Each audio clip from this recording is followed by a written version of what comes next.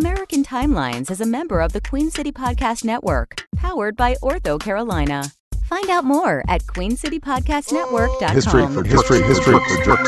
Samantha, that's a hickey.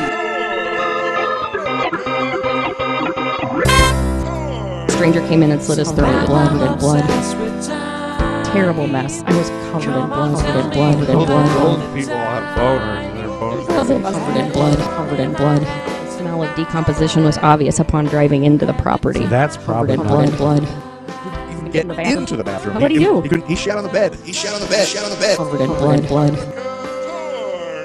Welcome back, American Timelines listeners, a.k.a. Tom Heads. This is episode 95 of American Timelines. I'm Amy. No, I'm Amy. I'm Amy. This sounds weird. I'm Amy. All right. Amy's a stupid name. You know That's what? Amy, and I am made of Brunchwagger. I'm Joe. Joe's an awesome name. Are you trying to hurt my feelings? Yeah, maybe. Consider it done. Okay. Feelings hurt. Today we are talking Feelings about wounded. 1966, Correct. and it was a banner year, it turns out. A banner year? Why'd you say that? I don't know what that means. Does that No. just mean it was a big year?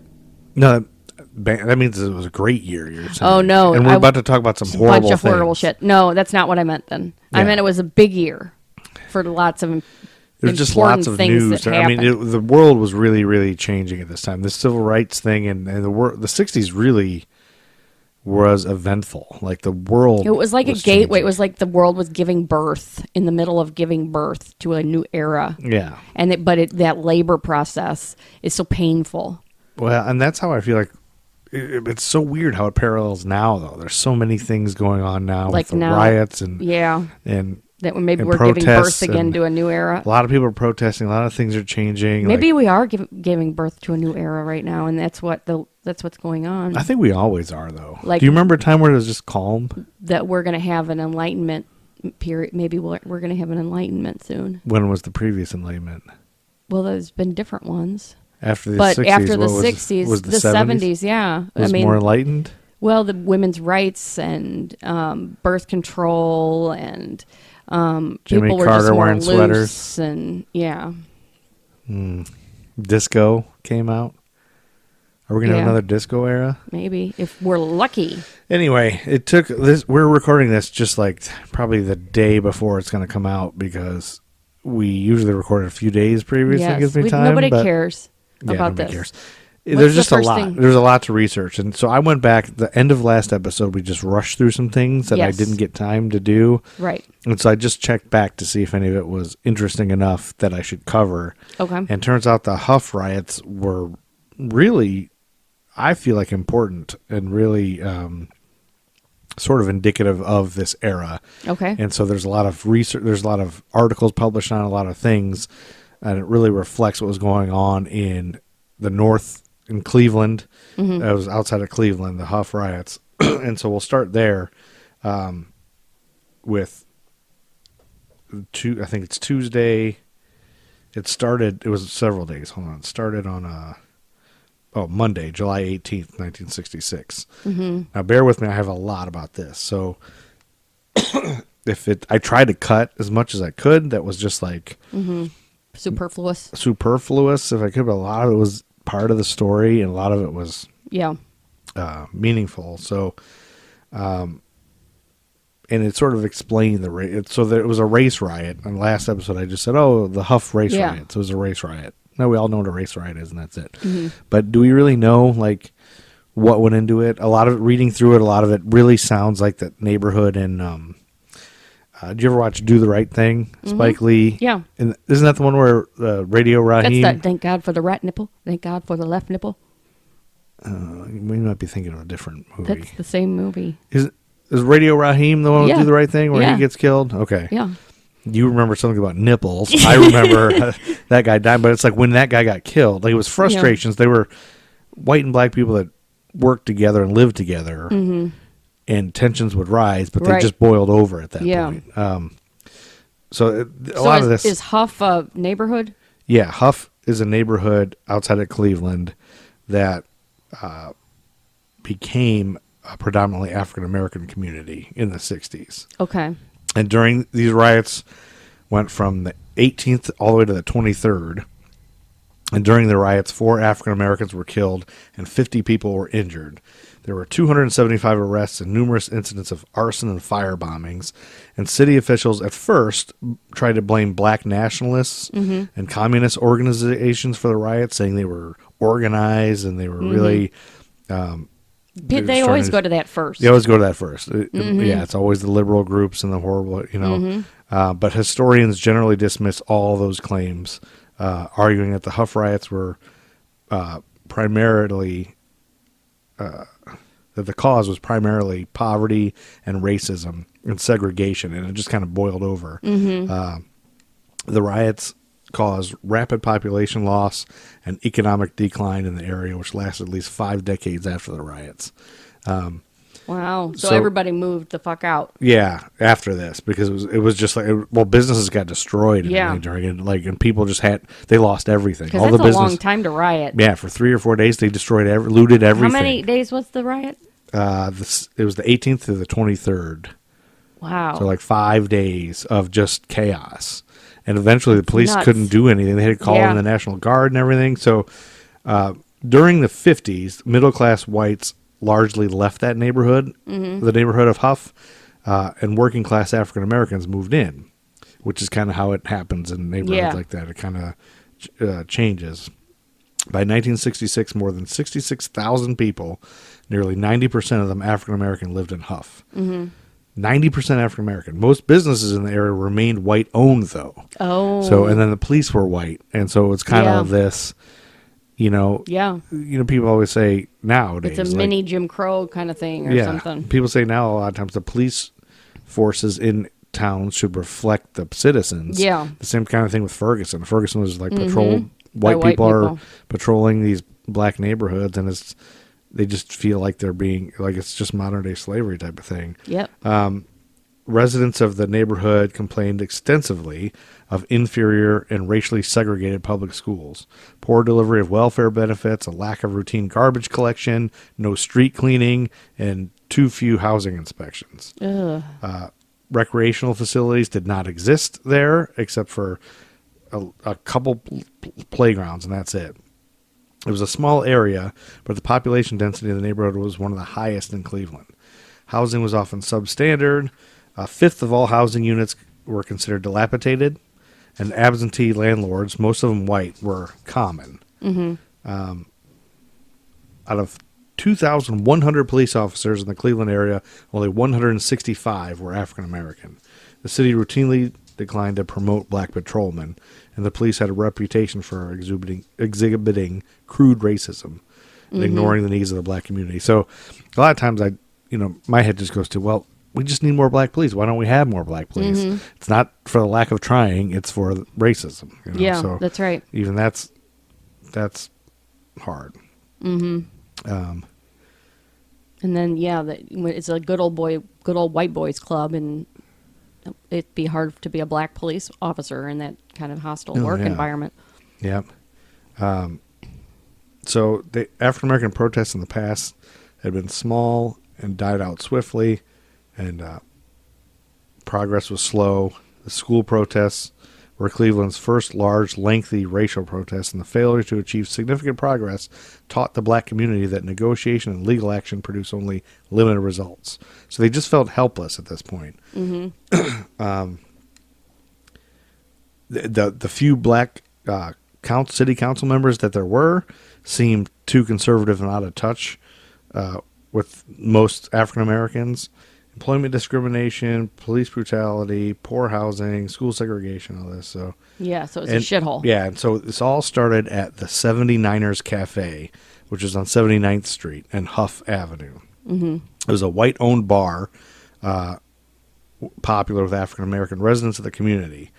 79ers suffered from a number of problems, including drug dealing, the sale of stolen goods, and prostitution. And the owners were Jewish, and they began barring certain individuals of the establishment. Local prostitutes Margaret Sullivan and her friend Louise, an African American, I'm assuming Margaret was white, they were among those who had been banned. So Sullivan died on July 16th, leaving 3 young children. And on July 17th, Louise, her friend, also a prostitute, attempted to leave a box at the bar so patrons could donate money for the care of Sullivan's children. The owners refused to permit the collection, and Louise returned about 5 p.m. on Monday, July 18th, and the owners argued with her, allegedly using defamatory and racist language as she was thrown out. Yeah. And then a short while later, another sort of racially charged incident happened when a black man came in and bought a bottle of liquor, but he asked for a glass of water. They refused to give him a glass of water, whatever it is, and he got all mad. According to a book, an excerpt from a book that was in Cleveland Magazine, an excerpt from the book is by Michael D. Roberts. The book is called Hot Type Cold Beer and Bad News, and this was a reporter that covered these no water for and on it, I can't say that, man. No water for N-words. You can't whitewash history. Yeah, I know. It's just hard to say it. Okay, so the black guy who was refused the water wrote no water for niggers on a brown paper bag and covered up their sign, their open and closed sign, I guess, and put it outside the store. And then that pissed everybody off and they started rioting. Yeah. Now, in one interview with the plain dealer, the owners said they weren't even there during that incident, and they denied that one of their employees denied this guy water. So it's like he said, she said, but it had to start somewhere. It had to come out of nowhere. Somehow somebody put that sign on the thing. So about an hour after that incident, allegedly, the 79ers Cafe was robbed. A crowd of angry African Americans, some bar patrons, and some residents gathered around the bar. The Feigenbaums, or the owners, said they received a report that the establishment had been robbed about 8 p.m., and they arrived about 8:20. They claimed a crowd of about 300 people had already gathered outside the bar and began throwing rocks at the windows once the owners had gone inside. Abe Feigenbaum then said he went outside with a .44 caliber Ruger Model 44 rifle in his hands, followed by his brother Dave, armed with a pistol. The rock throwing stopped, they said, but resumed when they went back inside. After 4 calls to the police for help went unanswered, the Feigenbaums called the fire department in desperation and fled the cafe. So that was the thing. You call the police and they wouldn't come to this area. They just stopped coming to this area. So it was a helpless area. So they tried the fire department. About 8:30 p.m., the crowd, which included youths, adults, and even senior citizens, began to move down Huff Avenue, looting stores and setting fires as it went. The crowd now attempted to burn down the bar, but the attempt failed. At 9:11 p.m., the Cleveland Division of Fire arrived, and they claimed they came under small arms fire. Worried fire officials notified the Cleveland police of the large crowd, and the police finally arrived at 9:30. When the first contingent of 75 police arrived at 9:30, the crowd began throwing rocks at them. And initially, about 200 rioters roamed over a 30-square block area centered on Huff Avenue. Police first came under fire shortly before 10 p.m. After returning fire and lobbing tear gas grenades onto buildings, roofs to clear out the gunmen. The police responded by sending more than 300 additional officers to the area. They fanned out throughout the neighborhood, but came under attack as rioters threw bricks and bottles at them. The police responded by launching tear gas grenades, and now we have a riot on our hands. Right. Police Captain Richard Sherry called the scene sheer bedlam. Rioters grabbed tear gas grenades and threw them back at the police, hurling Molotov cocktails and destroying police vehicles. At one point, police were briefly pinned down by sniper fire. Police sealed off 8 blocks around Huff Avenue in an attempt to contain the violence, and a police helicopter was used to direct the police towards suspected gunmen on top of buildings and reports of incidents of looting. Police initially shot out streetlights and later were forced to bring in searchlights to illuminate dark streets and alleys. Idiots. Searching for rioters and gunmen. Yep. What idiots. The Cleveland Division of Fire responded to numerous small God, what fires. a nightmare would be to be in this. Oh, just to be in there. And where can you Yeah. get? You're helpless. Yeah. And if you live there, if you were Yeah. a person just trying to get by and get better in Yeah. your life, where can you go? Yep. You are in hell. And they're stuck there. And you're they- trapped. And the business owners, too. Like, I feel bad for everyone. Like, the business owners, they had a business there. They've been running it for years. Yeah. You can't just pick up and move a business and you're in the middle of this. Hell. Then again, maybe you shouldn't be racist towards people that come in and want water. No. I'm saying that business. I'm saying the other business owners. Because Right. all of the business owners Yeah. lost everything. There were black business owners, too. Yeah. Lost everything. Right. So anybody, if you owned your business in that part of town, or if you live there, Mm-hmm. these poor black people that live there can't get out. It's just a terrible situation. I mean, the poor black people that had to have these horrible schools and all this awful stuff, and nobody picking up your garbage and everything. All this Oh, yeah. is bad. But people were shooting at the firefighters. A mob of 100 people seized control of a fire pumper at one point. The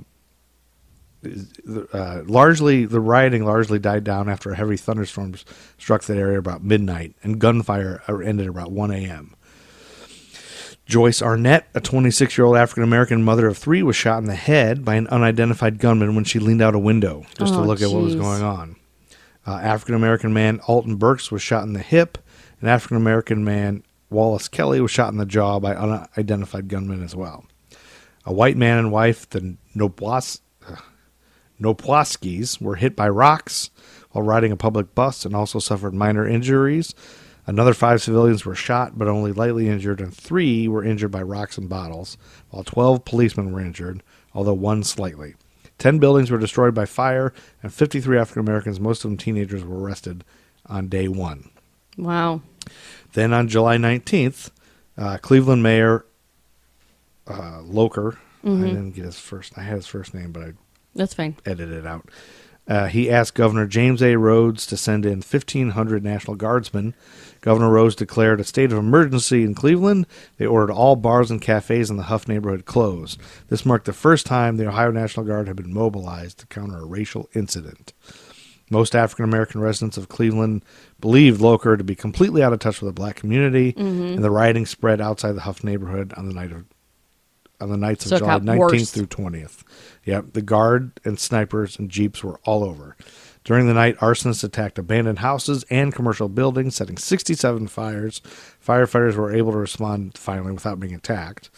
Another death occurred on July 19th when 36-year-old African-American Percy Giles was shot in the back of the head by a sniper about 8:30 p.m. Another man, 26-year-old Mallory Richardson, was shot in the leg at about 10 p.m., and 39-year-old Paul Richardson was grazed in the arm by gunfire at 10:30 p.m. while standing outside near his home on 79th Street. In all, 60 people were arrested that night. July 20th, during the day, the mayor spoke to Vice President Hubert Humphrey and asked for the federal government's assistance in rebuilding Huff after the riots. A group of African-American clergy asked the President of the United States to declare Huff a disaster area so that it could qualify for federal relief. In separate press conferences, the mayor and the Cleveland safety director started to claim that outsiders were the cause of all this stuff. The U.S. Attorney General Nicholas Katzenbach laughed at McCormick's claims, so they knew that it wasn't these groups coming in. By the morning of July 20th, 1,700 National Guardsmen were in Cleveland. 1,700. Wow. Firebombing and vandalism kept occurring. Throughout the day and night, Cleveland firefighters continued to respond to blazes, although they moved in convoys and were protected by National Guardsmen armed with rifles and machine guns. 7 teenagers were arrested during daylight hours, 6 of them for looting. Extensive rioting began again in Huff after dark. As night fell, a series of National Guard police guard posts were established in Huff when a large crowd gathered at Stephen E. Howell Elementary School, where clergyman Bruce Clunder had died in 1964, protesting against segregation in Cleveland schools. So I read about this through reading all this stuff. So in 64, these protesters were surrounding the bulldozer so they couldn't destroy the school, and this reverend was laying behind it, and the guy in the bulldozer didn't know he was back there, and he was trying to avoid the people in front of him. So the he protesters. rolled over he rolled him? over him and killed him. Jeez. That's a bad way to go. Yeah, so and they got graphic pictures of it, and all was over Oh, the news. God. So this elementary school became like a gathering place, like an important place for protesters to show up. So when they gathered there, law enforcement officials stationed about 100 police guardsmen around the school and on its roof to prevent it from being burned down. Mm-hmm. Military vehicles were stationed at every other intersection along the entire 50-block length of Huff Avenue, and 3 guardsmen were posted at every intersection. Police and National Guard continued to patrol the riot zone on jeeps with 30 caliber machine guns, and a police helicopter used to identify where mobs were. Throughout the night, police and firefighting personnel were harassed by hundreds of false alarms, which tended to disperse their forces and allow crowds to form in other places and continue rioting and looting. Police later said that most of the reports of gunfire was inaccurate and said it was people lighting firecrackers to distract police. Mm-hmm. So there's just all this chaos going on. That excerpt in the Cleveland magazine that I told you about by that author, he talks about going into some businesses during the day during this time, and black-owned businesses were putting up signs saying, "This is a black-owned business, please don't destroy it." Still getting destroyed. I mean, really? Looters didn't care. It was just like everything else. And so he witnessed black kids laughing at business owners who were upset and crying, and then older black people coming and scolding them about, what are you doing this for? Now we're going to have nothing. We're going to have no businesses. Yeah. Stop this. You kids need to learn, kind of thing. So he saw all kinds of, it wasn't just right black and white, it was young people being stupid and things like that too. A crappy racist reporter named Doris O'Donnell started reporting in the Plain Dealer that a hate whitey revolution plotted and predicted for many months by a small band of extremists was a real cause of the riots. Oh my God. She reported that the police, city hall, and unnamed federal agencies had extensive evidence that points to certain groups and certain individuals as the suspected plotters behind the riots. And she reported that black activists told her that certain businesses had been told to place a sign in the windows or on their front doors as a signal not to firebomb the place, and that agitators had worked up lists of businesses to be destroyed. Quoting unnamed black residents, she said that they had a black army and all these things. Oh, jeez. And she placed the blame. So that's probably where most of the public thought. Oh yeah, believed. she placed the blame for the riots on welfare, which encouraged women to have large numbers of illegitimate children and allow unemployed husbands to sponge off their welfare-supported wives. Oh yeah, I know. And so she had no evidence of anything. It was just ridiculous. Yeah, like welfare's enough. Yeah. For anybody to live on. Major General Irwin C. Hostetler of the Ohio National Guard issued an order authorizing his troops to shoot looters and arsonists. But about 3 a.m., 29-year-old African-American Benoris Tony was shot in the head in the parking lot of the Doherty Lumber Co. Tony had been traveling on Euclid Avenue, according to police eyewitnesses. Another vehicle began to parallel him. Tony pulled into the parking lot where police had been stationed all night long, and the other vehicle followed him. The men in the second vehicle then shot Tony twice with a shotgun through the open window of Tony's automobile. The assailant's vehicle then sped away. Police gave chase and stopped it, arresting 6 white adults and teenagers. Tony died on the afternoon of July 23rd. So good, they arrested him. Yep. Shortly after but they let most of them off eventually, anyway, probably. Shortly after the Tony killing, a crowd of about 125 white people gathered at the foot of Murray Hill in the Little Italy neighborhood on the far eastern border of Cleveland. This was the site of a riot in January of '64, and worried Cleveland police dispersed the crowd as swiftly as they could. Another murder occurred at 4 a.m. when 50-year-old African-American Sam Winchester was shot on the corner of 116th and Regalia Avenue. As he lay dying in an ambulance, he claimed a white male shot him from an automobile. Finally, July 23rd, the night of July 23rd and 24th saw the rioting largely end. No roving gangs were seen in the expanded patrol area. The Cleveland Division of Fire responded about 5 alarms an hour, and the number of fire alarms in the Huff area was actually below normal for an average night. Calm continued Sunday morning, and then Cleveland was drenched with heavy rains on the afternoon of July 24th, which kept most people indoors. The total number of those killed in riots was 4. The total number of injured was 50. On July 26th, the first 528 National Guard troops left Huff, and the remainder withdrew to camps around the city. Withdrawals continued until the last 800 troops left on July 31st. And so it finally died out. Wow. But, well, thanks for listening, folks. Isn't That that was great? another episode. it was a horrible episode, yeah. So I'll edit a lot of that out. No, just that's 'cause- fine. But, No, that was interesting. That but was it good. was just like, it just lets you see how it starts over just an incident. Like, But it's really not about that one incident. That's just the straw that breaks the camel's back. yeah, it's finally, I mean, it's the tensions rising and how everybody feels already. It's never good to have an area so segregated like that and so, So underserved and so underserved impoverished. and all the white people own everything and they're the police and Yeah, the poor that's people. And they're awful. like, especially a bar like that, they're just making the money off people getting misery and everything probably and just treating them bad. It's like, I don't know. I know. It's awful. July 29th, 1966, Bob Dylan is injured in a motorcycle accident near his home in Woodstock, New York, Oh, and he's not seen in public for over a year. wow. Nobody really knows what caused the wreck. Dylan was followed by his new wife, Sarah Lowndes, after leaving his manager Albert Grossman's house in nearby West Saugerties. Nailed it. Dylan later told biographer Robert Shelton that an oil slick caused him to lose control. But according to playwright Sam Shepard, Dylan said the sun blinded him and he got thrown by the bike. Apparently, Bob Dylan was inseparable from his motorcycle before this. Oh, Like, really? he'd never seen it without it. He loved it.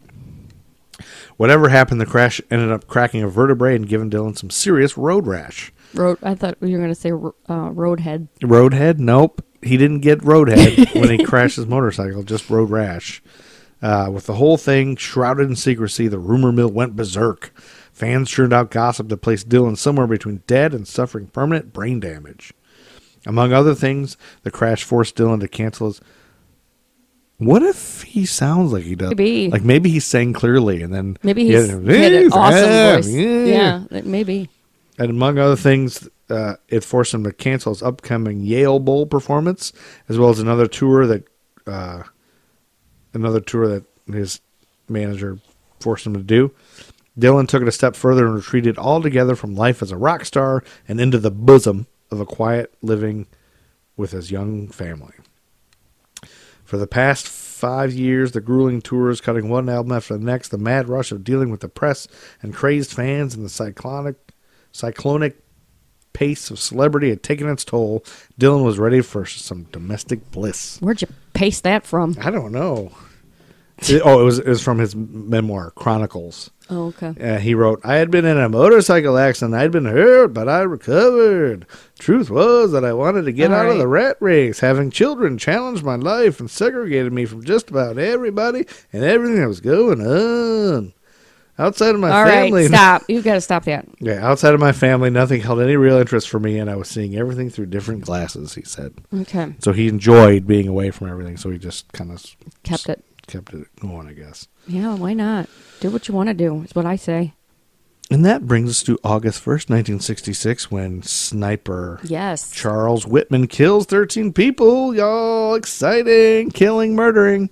Okay, so the eldest of three brothers raised... Oops. Oh, you didn't give me stepped in dates it. for this one, you know. All right, we'll do it on the fly. The eldest of three brothers raised on South L Street in Lake Worth, Florida. Charles Whitman, who had scored 138 on an IQ test at the age of 6. Really? Is that high? Yes. At the age of 6? Yeah, attended St. Anne's High School in Palm Beach, where he was a pitcher on the school's baseball team. He also took 5 years pitcher. of piano lessons. All three So, brothers... wait, this sounds like he's a well-rounded person that is not going to do anything wrong. All three brothers served as altar boys at Sacred Heart Roman Catholic Church, and Whitman chose the confirmation name Joseph for himself. As a 12-year-old, he was among the youngest ever to achieve Eagle Scout. Wait a minute. He chose the confirmation name Joseph? Yes. How does that work? You can just pick any name? I don't know. I'm not Catholic. Oh. When Whitman was 14 and still an altar boy, his scout leader, Joseph Leduc, completed seminary and served as the priest of Sacred Heart for a month. Leduc, who later became a confidant of Whitman, was a family friend who had accompanied Whitman and his father on several hunting trips. At the age of 16, Whitman underwent a routine appendectomy and was hospitalized following a motorcycle accident. Oh, Was it the same one as Bob Dylan? Yeah, I think that was. I think it was. Oh. I think they were on the There's motorcycle only one- together. There's only one motorcycle accident. Yep.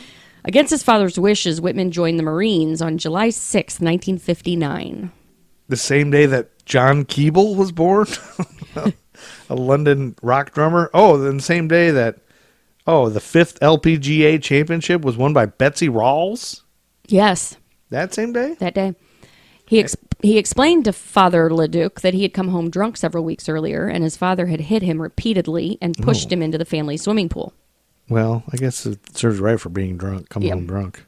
While Whitman was aboard a train headed toward Marine Corps Recruit Depot, Paris Island, his father telephoned some branch of federal government to have his son's enlistment canceled. Oh. But that did not work. Some branch? He just called some random branch? Some branch, that was a quote, some branch of federal government. He couldn't remember. Following his enlistment, Whitman was accepted into the University of Texas's mechanical engineering program with a scholarship. Oh. His That'd hobbies probably go good. Hobbies at this point included karate, scuba diving, and hunting. Oh, those are well-rounded things. The last hobby got him in trouble at the university. Oh, the hunting? Yes, when he was involved in a quote-unquote teenage prank in which he shot a deer, dragged it to his dormitory, and skinned it in his shower. Well, at least he didn't have sex with it. Yeah, that we know of. No, he might have. As a result of both this incident and substandard grades, his scholarship was withdrawn in 1963. Have you ever seen somebody skin a deer? No. Gross. Remember we had a neighbor? Oh, We had a that's neighbor one time that right. would skin a deer in his yard. He would leave it hanging in his yard, Well, front yard. Yeah, and he'd leave all the legs just laying on the ground. Oh, And so gross. one time, something must have grabbed one of the deer legs and tried to drag it under my porch. No, that was a different time. University Lane was the one where the guy would skin the hunters. No, I'm talking about in Portage. The guy on the other side of Mike. Oh, really? That guy would do in the backyard. Remember that guy you saw beating a dog that Oh, time? that's right. Jesus. He would hang a deer. We lived in such a shithole. God, listen to the sound of this. Yeah, rural Ohio. No, we live in the South, and a lot of people make a lot of jokes about the South Yes. and how backwards it is, but there's nothing more rural than Wood County, Ohio. More gross, backwards things happen to us in Wood County, Ohio. Yep, than something anywhere drugged else. that deer leg under our porch. Yeah, so there was, at one point, I looked outside, and I had a porch, a screened-in porch, and there was a deer leg Sticking out from under the porch. like the deer was laying under Yeah, there. and and it was really wedged in there. And Yeah. I looked at it and I was like, that can't be. There can't be a deer under there. there. Can't be a deer. A deer couldn't get under the house, could it? Like how? Yeah. How in was the a hell deer? would that? And then I looked, and as I got closer, real slowly, because I was like, I don't want to see a live deer like Yeah, whatever is going somehow on. under the.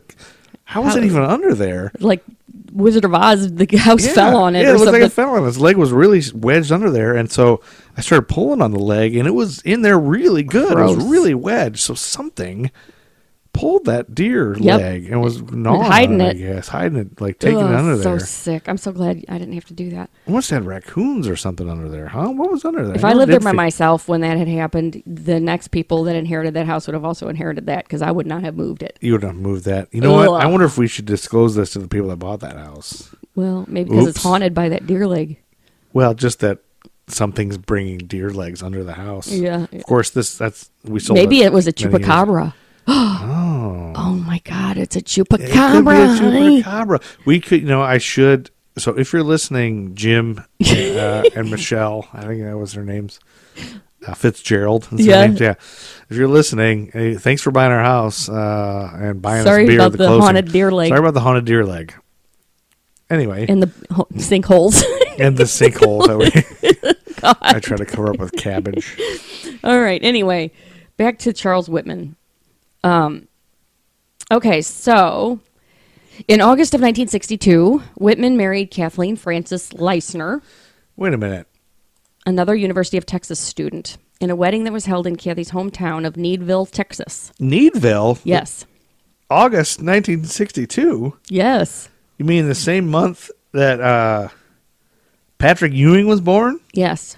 The following year, he returned to active duty at a Marine Corps base camp, Lejeune, in North Carolina. Legume? Lejeune, I think. Oh, a legume is a peanut, is a no, nut. it's not right? that. Lejeune. You know that August 1962 is also the same time that Jamaica became independent. where he was both promoted to Lance Corporal and involved in an accident in which his Jeep rolled over an embankment. Oh. After rescuing his pinned comrade, Whitman was hospitalized for 4 days. That November, Whitman was court-martialed for gambling, possessing a personal firearm on base, and threatening another Marine. Wait, why can't you? Over a $30 loan for which Whitman demanded $15 interest. I wouldn't want interest. You can't have personal firearms. Yeah. I would think just all firearms are fine. Mm-hmm. He was sentenced to 30 days of confinement and 90 days of hard labor and was demoted to the rank of private. Confinement? Yeah. In December 1964, Whitman was honorably discharged from the Marines and returned to the University of Texas. Now, he didn't have a scholarship, so he worked as a bill collector for Standard Finance Company and then later as a bank teller. Okay. By 1965, he had taken a temporary job with Central Freight Lines and was working as a traffic surveyor. He also volunteered as a scoutmaster. Oh, that's not creepy at While all. Kathy worked as a biology teacher. Now that's it right there. Scoutmaster. This is the first weird thing he's done. The Whitman family had a long history of dysfunctionality. By 1966, Whitman's mother, Margaret, had announced she was divorcing his father. Oh. So Whitman drove to Florida to help his mother move to Austin, Texas, where she found work in a cafeteria. Oh, cafeteria is a nice place to work. The move prompted his younger brother, John, to move out as well. And then his brother Patrick decided to continue living with their father, whose plumbing business employed him. Oh, well, you got to work for Dad, so you might as well live with Dad. So Whitman's dad began to telephone him several times a week, asking him to convince Mom to give him another chance in the marriage. You mean call? But Whitman refused. He would call every once in a Yes. while or telephone? He would phone him. Phone home. him? In 1966, Whitman discussed his depression with university's Dr. Jan Cochran, who prescribed Valium, recommended he visit campus psychiatrist Maurice Dean Heatley. She seems like an above-board doctor. On March 29th, 1966. Oh, we talked about this. The same day that the 23rd Communist Party conference was held in the Soviet Union, and Brezhnev demanded that U.S. troops leave Vietnam, and the same day that Eric Gunderson was born, Yes. the baseball player. On that day, he met with Heatley, the psychiatrist, and he spent an hour talking about his frustration with his parents' separation and his increasing strains at work and school. Yeah. During the interview, he made a remark about feeling the urge to start shooting people with a deer rifle from the university tower. Oh, my gosh. Heatley noted that Whitman was oozing with hostility, yet never returned. Whitman mentioned the visit with Heatley in his final suicide note, saying it was to no avail. So while he's venting about that, Rob Thomas, former NFL receiver for the Tampa Bay Buccaneers, was also being bored. God, I'm going to kill myself. Why? All right, by the summer, Whitman was prescribed Dexedrine. Oh, Dexedrine is a nice drug. Although, No side effects. Although Whitman had been prescribed drugs, the autopsy could not establish if he had consumed any prior to the attacks. Oh, they couldn't figure that out, huh? Usually they can. However, it was revealed during the autopsy that he had a cancerous glioblastoma tumor in the hypothalamus region of his brain. Where's the hypothalamus region of your brain? Somewhere up there.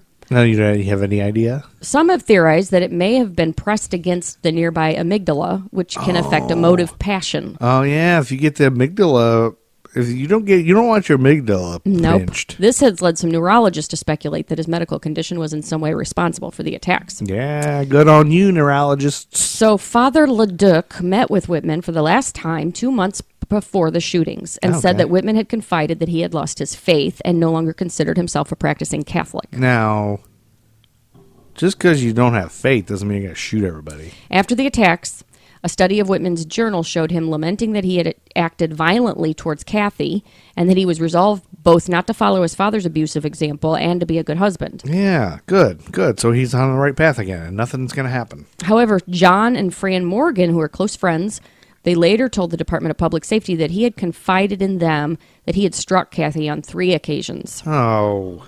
So the day before the shootings, Don't hit Kathy. Whitman purchased binoculars and a knife from Davis's Hardware, Just because you purchase binoculars and a knife doesn't make you guilty. as well as Spam from a 7-Eleven store. Okay, that makes you guilty. He then picked up Kathy from her summer job as a bell operator, And I hope he doesn't hit her. and they went to a matinee. Wait, she's a what operator? Bell Oh, operator. bell operator, like a phone. Yep. They went to a matinee before meeting his mother for lunch at her job. I wonder what show they saw.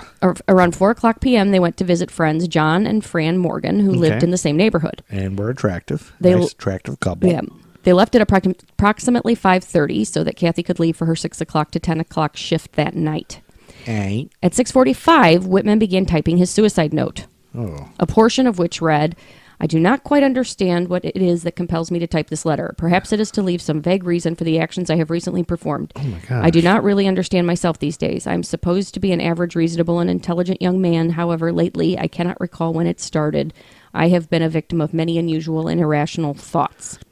Now, the note explained that he had decided to murder both his mother and his wife. Oh, my gosh. So he wrote it before he did it. Mm-hmm. But it made no mention of the coming attacks at the university. Oh, boy. This evening has taken a turn. He also requested that an autopsy be done after his death to determine if there had been anything to explain his actions and increasing headaches. Yes. He willed any money from his estate to mental health research, saying he hoped it would prevent others from following his route. Oh, my gosh. Just after midnight, he killed his mother, Margaret. The exact method is disputed, but it seemed he had rendered her unconscious before stabbing her in the heart. He returned to the suicide note, now writing by hand. Now he wrote more. Okay, the first part was typed, and now Yes. it's handwritten. To whom it may Gross. concern, I have just taken my mother's life. I'm very upset over having done it. However, I feel that if there is a heaven, she's definitely there now. I'm truly sorry. Let there be no doubt in your mind that I love this woman with all my heart. Huh. Yeah, that's crazy. Whitman returned to his home at 906 Jewel Street and stabbed Kathy 5 times as she slept naked, leaving another note that read, "I imagine it appears that I brutally killed both my loved ones. I was only trying to do a quick, thorough job. If my life insurance policy is valid, please pay off my debts. Donate the rest anonymously to a mental health foundation. Maybe research can prevent further tragedies of this type." I don't think you get the insurance if you No. murder. Did he, in any of these notes, did he mention what show they saw in the matinee? Or? No. Okay. He wrote notes to each Maybe of it was that show. Like, maybe that show was so bad it just put him over the edge. Yeah, could be. He wrote notes to each of his brothers and his father and left instructions in the apartment that the 2 canisters of film he left on the table should be developed. Man, And it's that just like Yeah. urged to kill by something wrong in his head. At 5:45 a.m. on August 1st, Whitman phoned Kathy's supervisor at Bell to explain she was sick and couldn't make her shift that day. August 1st, the same day that the Kraft Summer Music Hall was on Yes. and Vacation Playhouse was on. Where there's Smokey? He made a similar phone call to Margaret's workplace about 5 hours later. He rented a dolly from Austin Rental Company and cashed $250 worth of checks at the bank before returning to Davis's Hardware and purchasing an M1 carbine, explaining he wanted to go hunting for wild hogs. Don't you wonder, like, while he's doing all these things, buying things and like building up all this, like he's just murdered a bunch of people. Mm-hmm. Like, if you were at the stores and seeing this guy, would you be like, "Well, there's something wrong with that guy"? Oh, just wait. We'll get to it. Or did he just you wait. Okay. He also went to Sears and purchased a shotgun in the green rifle case. Sears Roebuck. After sawing off the shotgun barrel while chatting with postman Chester Arrington. What? So he's just talking to the postman while he's sawing off a shotgun? Yes. Whitman packed it together with the Remington 700 bolt-action hunting rifle and a 4X loophole scope, the M1 carbine, a 6mm Remington rifle, 3 pistols, and various other equipment stowed between a wooden crate and his marine footlocker. All while the post office guy's there? Sitting there chit-chatting. The postman doesn't think it's weird? Yeah, what are you doing there, buddy? Hey, I was thinking about the other day when I was trimming my mustache. Yep. You got that scope on that, right? Oh, boy, you sure got a lot of ammo and a big arsenal there, buddy. So anyway, sometimes I wipe backwards. Before heading to the tower, he put khaki coveralls on over his shirt and jeans and under a green jacket. Once in the tower, he also donned a white sweatband. Okay, in case he starts sweating. Yep. Pushing the rented dolly carrying his equipment, he met security guard Jack Rodman and obtained a parking pass, claiming he had a delivery to make and showing Rodman a card identifying him as a research assistant for the school. I got to deliver all these weapons of mass destruction. He entered the main building shortly after 11:30 a.m., where he struggled with the elevator until employee Vera Palmer informed him it had not been powered on and turned it on for him. Oh, I'll help you murder everyone. He thanked her and took the elevator to the top floor of the tower just beneath the clock face. He then lugged his trunk up 3 flights of stairs to the observation deck area, where he found a receptionist named Edna Townsley. He knocked her unconscious with the butt of his rifle. Oh, I thought Edna Townsley was going to save the day. He concealed her body beneath a couch. She later died from her injuries. Poor Edna Townsley. Moments later, Cheryl Botts and Don Walden, a young couple who had been sightseeing on the deck, returned to the attendance area, encountered Whitman, who was holding a rifle in each hand. Oh, no. Botts later claimed she believed the large red stain on the floor was varnish, Whitman and the young couple spoke briefly, and the couple left the room. They were just talking to the guy with 2 guns. Oh, no big deal. Oh, is that varnish over there and those guts? What are those? When they were gone, Whitman barricaded the stairway. Oh, my God. At least they got away. So shortly afterwards, 2 families of tourists were on their way up the stairs when they encountered that barricade. I mean, think about it, though. Imagine if you were those people that encountered the barricade, or those people that saw him with 2 rifles, and then later, we just walked past that guy. Yep. Like, he could have killed us. So Michael Gabor was one of these families in this family of tourists. He was attempting to look beyond the barricade when Whitman fired the shotgun at him. Oh, no. Whitman continued to shoot as the families ran back down the stairs. Oh, yeah. Hell yeah. Mark Gabor and his Aunt Marguerite Lamport died almost instantly. Michael and his mother Mary were permanently disabled. Oh, so they all got shot as they were running away? Mm-hmm. Oh, no. The first shots from the tower's outer deck came at approximately 11:48 a.m. A history professor was the first to phone the Austin Police Department after seeing several students shot in the South Mall Gathering Center. It's always the history professors that save the day. Many others had dismissed the rifle reports, not realizing there actually was gunfire. Like they just assumed it was something else. Because why would it be? Yeah, you just wouldn't assume it. You wouldn't. Eventually, the shootings caused panic. Now you would assume it. Now Maybe. almost anywhere. I think it would still take no, that can't be gunshots. Well, where we live, there's a lot of wooded areas where there's hunters. Yeah. So maybe I hear gunshots a lot, and I'm like, I guess they're just shooting a deer. Yeah. I guess that's what that is. But wouldn't you just assume that's all it is if you heard it? Oh, somebody's just shooting a deer. Out here in the woods, but out on college campus nowadays, Yeah. I'd be like, mass shooting. Yeah, that's true. Where's the alert? So eventually the shootings caused panic as news spread, and after the situation was understood, all active police officers in Austin were ordered to the campus. Other off-duty officers, sheriff's deputies, and Texas Department of Public Safety officers also converged on the area to assist. Once Whitman began facing return gunfire from authorities, he used the water spouts on each side of the tower as loopholes, which allowed him to continue shooting largely protected from the gunfire below, which had grown to include civilians who had brought out their personal firearms to assist police. So now all these extra people are coming out with their own guns, and they're all helping the police now. So there's all these people shooting at the tower. Like civilians. I don't understand what you said about loopholes. I'm not sure either.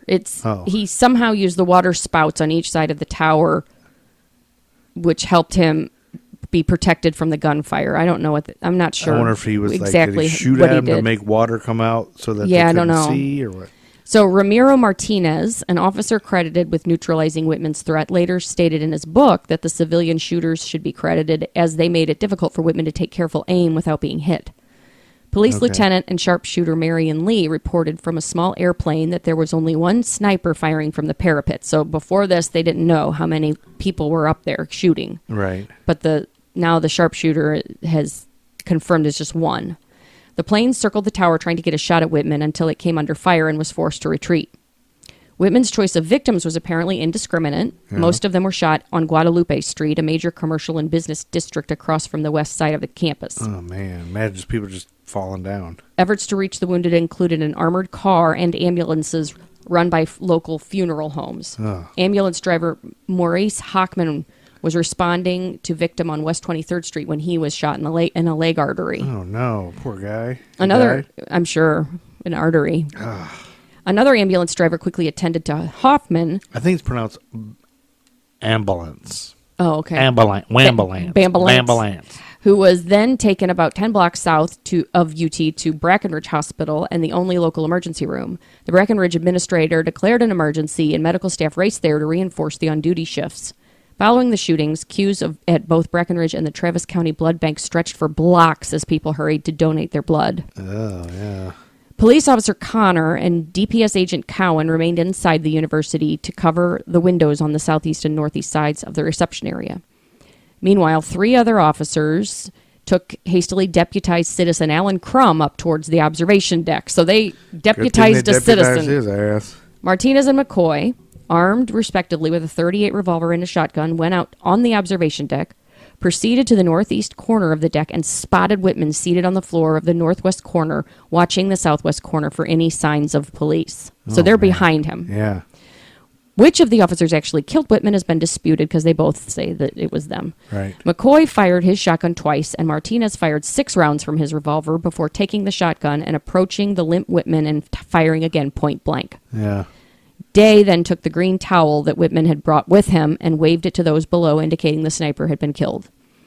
Although Whitman had requested cremation in his suicide note, that was not carried out. Whitman and his mother shared a funeral service. Yeah, you don't get what you want in that. Due to his status as a former Marine, he had a casket draped with an American flag for his burial on Section 16 of the Hillcrest Memorial Park in West Palm Beach, Florida. Huh.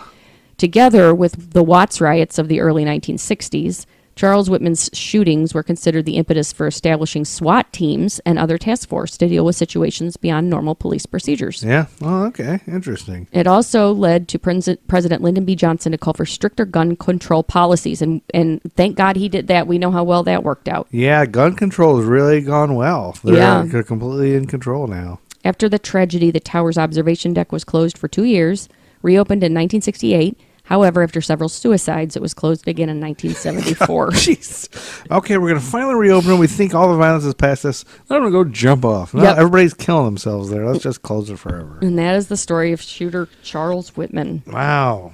That was good. I'm glad you covered that because I just had like a couple sentences about it. And that was August 1st. Yeah. So that's crazy. Just think of these things so close to each other. I know, with those riots. Because, the people in Cleveland heard about this. Like, God, we just had all these riots, and now this guy's shooting people in Texas. And at least it wasn't racially motivated. Is the end of the world Thank God it Yeah, wasn't. At least that one isn't. But I guess it would be easy just like now. Like, there's days now where it's just like, is it the end of the world? Like, everything is on fire. It was the same way then. It's always been this way. It's always been this way. We didn't start the fire. We should write a song. Somebody needs to write a song like that. It's always been burning since the world's been turning. It should go something like that. Yeah, we didn't start the fire. It's always been burning. Pope Paul, Malcolm X, British politician sex. Okay, all right. That's Billy Joel. And then August 5th, Caesar's Palace Hotel and Casino opens in Las Vegas. Woohoo! Get your tits out. Yep. Get your dick and balls out. And then August 6th, Braniff Airlines Flight 250 crashes in Falls City, Nebraska, killing all 42 on board. Put your balls back in. Yep. Don't get them out right now. They said that crash, it was it crashed in, let's see, it happened near Falls City, Nebraska. Yeah. And the plane was en route to Omaha from Kansas City, Missouri. 38 passengers and 4 crew members were killed in the crash, which occurred in a farm field late on a Saturday night. In-flight structural failure due to extreme turbulence in an avoidable weather hazard was cited as the cause. They said that the pilot could have avoided it if they flew just around the storms, but he went right through the storms for some reason. Oh, jeez. That sucks. So it's a bad call. Yeah. Some of the witnesses were like freaked out by it and thought the world was coming to an end, and people rushed to the scene to try to save them, but they knew immediately when they saw it that there's no survivors. Yeah. It was just all fire. Crazy. First Sergeant Rex Jones, the full-time administrator of Falls City's National Guard unit, was returning from his brother's barbecue when he saw the flash. The 30-year-old didn't know what it was, but he knew it was bad. Why do we have to hear about that? I don't know. August 7th, 1966, race riots occur in Lansing, Michigan. Jeez. A lot of the same issues with the Huff riot. Yep. This one didn't get as out of control, but gangs of white kids were getting together looking for fights, and gangs of black kids were indulging them. Yeah. And then August 11th, 1966, the Beatles held a press conference in Chicago during which John Lennon apologizes for his more than popular than Jesus remark, saying, I didn't mean it as a lousy anti-religious thing. And then August 16th, the House of Un-American Activities Committee starts investigating Americans who have aided the Viet Cong with the intent to make these activities illegal. And anti-war demonstrators disrupt the meeting, and 50 are arrested. Really? Yep. And that brings us to your next story, but I think it's a little shorty. It's just real short. You can do it August 20th, 1966. You'll like this one. Okay. The Face Familiar was on TV.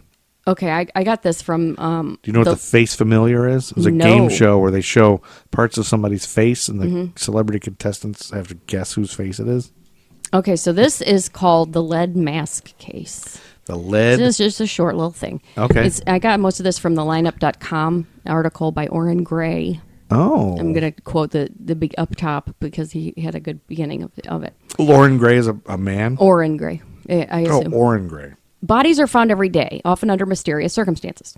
Most of these discoveries are eventually explained away. Really? Their deaths are the result of foul play or suicide, illness, or accident. But some cases are so strange, they defy explanation. Oh, I'm ready for a strange one. I like weird stuff. Even after all the evidence has been collected, such as the story of Brazil's lead mask case. On August 20th, 1966. Oh, the same day that firecrackers, fruit, and debris were tossed at the Beatles during a concert in Memphis? Yes. A young man was flying a kite on Vinton Hill in the suburb of Rio de Janeiro when he spotted the bodies of two men farther up the hill.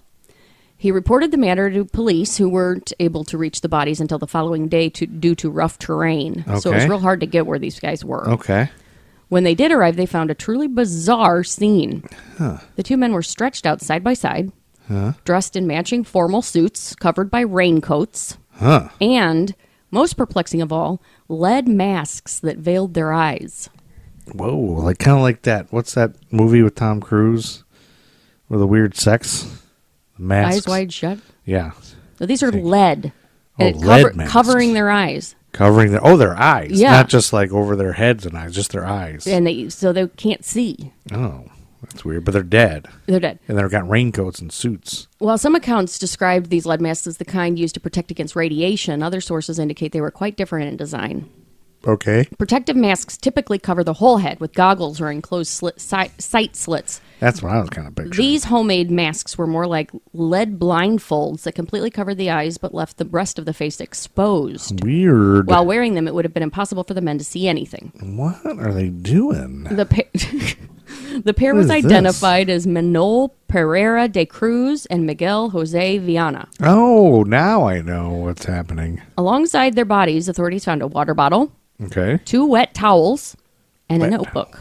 And a notebook. Oh, what's in the notebook? The notebook contained lists of parts and other information related to their occupations as electronic technicians. Oh. One page, however, contained cryptic instructions that seemed to relate to their mysterious deaths. It said, If they're electronic technicians, the goggles, the lead goggle glass eye cover things must have something to do with it. yeah, but you can't see anything through them. It's a blindfold, really. Must be to protect from. So whatever this you're is what gonna this note said. say. All right. 1630, like the time. Yep, that is Be at the specified 4:30. location. That's 4:30. Okay. It's 4:30. Be at the specified location. Yep. 1830, ingest capsules. That's 8:30. All right. Okay. Ingest capsules. Oh, like Hydra. After the effect, protect metals, await signal mask. Await signal mask. Say that. Say After the effect. After the effect of the capsule. Protect metals. Protect metals. Metals. Metals. With a T. Yeah. Await signal mask. Await signal mask. That is crazy. There was no sign of trauma, no evidence of a struggle, and no obvious cause of death for either of the men. You said no obvious cause of right. death? Huh. In spite of references to ingesting capsules, toxicology reports were not run on the bodies. The reason? According to reports, the coroner was simply overwhelmed with work at the time. I'm too fucking busy for that. Police, who had no particular reason to suspect foul play, did not push matters. Because Investigations, they didn't know what the hell this was even about. Investigations performed by journalists, both professional and amateur, revealed that the men might have been members of a scientific spiritualists collective. The paranormal group was apparently popular among local electronic technicians. Why are we laughing about that? They're Like, nerdy paranormal group. Well, just that's so specific. Like, there's this group of electronic technicians that are all into this paranormal Into this group. paranormal I just think cult. that's funny. One account suggested... I was picturing the Suba friends. Yeah. One account suggested that another technician had died some 4 years earlier atop a different hill under similar circumstances. What is going on? He, too, was found wearing a lead mask. Must be A friend of the two men claimed that these scientific spiritualists were interested in trying to contact extraterrestrials. That's what I was going to say. It must be or something to do with spirits. aliens or... And that they had even constructed a contraption in one member's backyard to facilitate contact. When police searched the homes of the men from Vinton Hill, they found the tools necessary to make their homemade lead masks, and a book that contained highlighted passages about the intense luminosity of the entities they hoped to reach. Such expectations why they of need bright those light masks, might explain the need for lead eye coverings. Other sources said the spiritualist community would ingest psychedelic drugs to aid in their communication attempts. This has led many to conclude the two men who died on Vinton Hill perished from accidental drug overdoses. Oh, so the pills were probably like LSD or something. Adding fuel to the fire of speculation, local newspapers ran stories a few days after the bodies were found in which a resident claimed to see a round orange UFO hovering over the hill on the same night that the men had been there. I believe that. What the two men hoped to accomplish that night on Vinton Hill will likely never be known. Maybe they left their bodies. Whether their deaths were the result of drug overdoses or contacts with otherworldly, they left behind a mystery as strange as any would likely find, and one that baffles skeptics and believers alike to this day. I am baffled, and I would say I am a skeptic and a believer. Yeah. Are you a believer? I am not a believer, although he's got a new song out called Yummy. You listen to Kids Bop too much. No, it's not Kids Bop. It's Kids... Now. It's one of those CDs. Now. 48. You know those Now CDs. I don't really think those are a thing anymore, but... there's like 100 of them. I find myself liking Justin Bieber songs. Oh, And my God. I like... What's wrong with you? I like everything that the kids... Like, I'm listening just to know what the kids are going to listen to and who these people are, so I can talk intelligent with my kids about Halsey and... I can't. I don't know what they're talking about ever. What's the other one? The one who... Is it bad that I don't know any? No, I'm taking care of it for both of us. Okay, good. It's the hit I'm willing to take. Good. But I'm starting to like some of the stupid music. No, I like Lizzo. Well, Lizzo's awesome. You can't not love Yeah. Lizzo. I got my hair. All right. But yeah, I know Halsey, and I know the ones that our daughter likes. But and then I have to rein her in sometimes. Like, nope, can't listen to that. Sorry, That's you're talking stupid. too much about. They're saying the word cunnilingus. Oh, You're not allowed Jesus. to know what that Let's is. hope not that. Oh, let's hope that's not true. Now, some of it is. Like she asked me. She's listening to Missy Elliott. I had to shave my chocha. What's that shaving your chocha mean? Oh, no. I can't tell her what that is. Anyway, she did ask me what horny means. She's been watching The Office. Oh, God. She's like, what does horny mean? I think they're horny. Are they horny right now? I'm like, oh. Oh, no. They say in The Office all the time. She's been watching The Office. Yeah. She has. She's binged The Office. Binging The Office for some reason. But she just wants to see Pam and Jim get together. I know. She doesn't care about what's happening. Yeah. Well, now Doesn't get any of the jokes. I don't know why she's watching it. She doesn't get any. She has no idea what they're talking about. I think sometimes she gets the jokes because she'll laugh at some stuff Dwight does and stuff. Quite silly. All right, should we finish August? Yeah, let's get it moving. I don't know if I'm going to finish it. We But, won't. We can stop. You want to stop?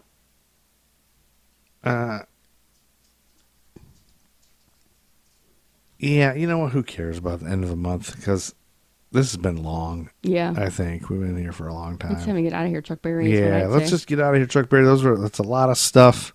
Yeah, it is. Sorry if we talked about too much. August 24th, the Doors recorded their self-titled LP. Okay. I got that one done. Yeah. They will pick up at that again. We'll pick up next time with the Doors recording their self-titled Riders on the LP. storm. Yeah, called The Doors. Dun, dun, dun, dun. And basically all I'm going to do is tell you, I used to love the Doors. everybody does when they're on drugs, when they Yeah. go through their drug period. I've never left my drug period. Oh, geez, everybody. Hello.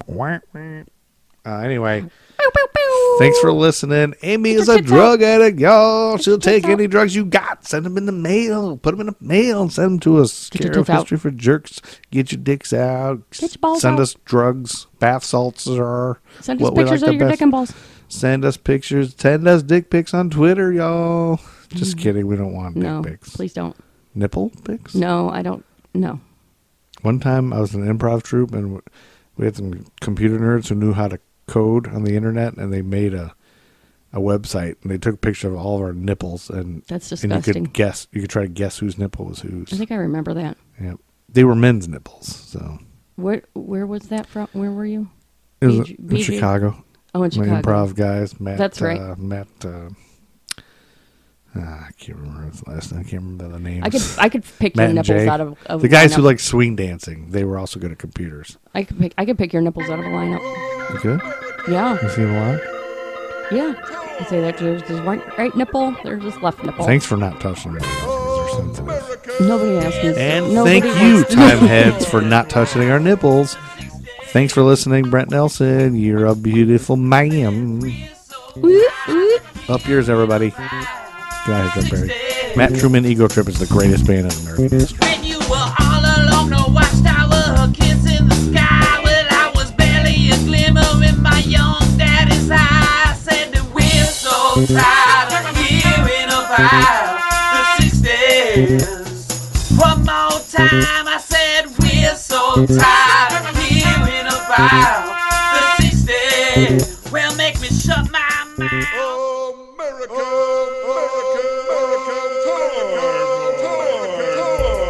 American Timelines is a member of the Queen City Podcast Network, powered by Ortho Carolina. Find out more at queencitypodcastnetwork.com. Samantha, that's a hickey.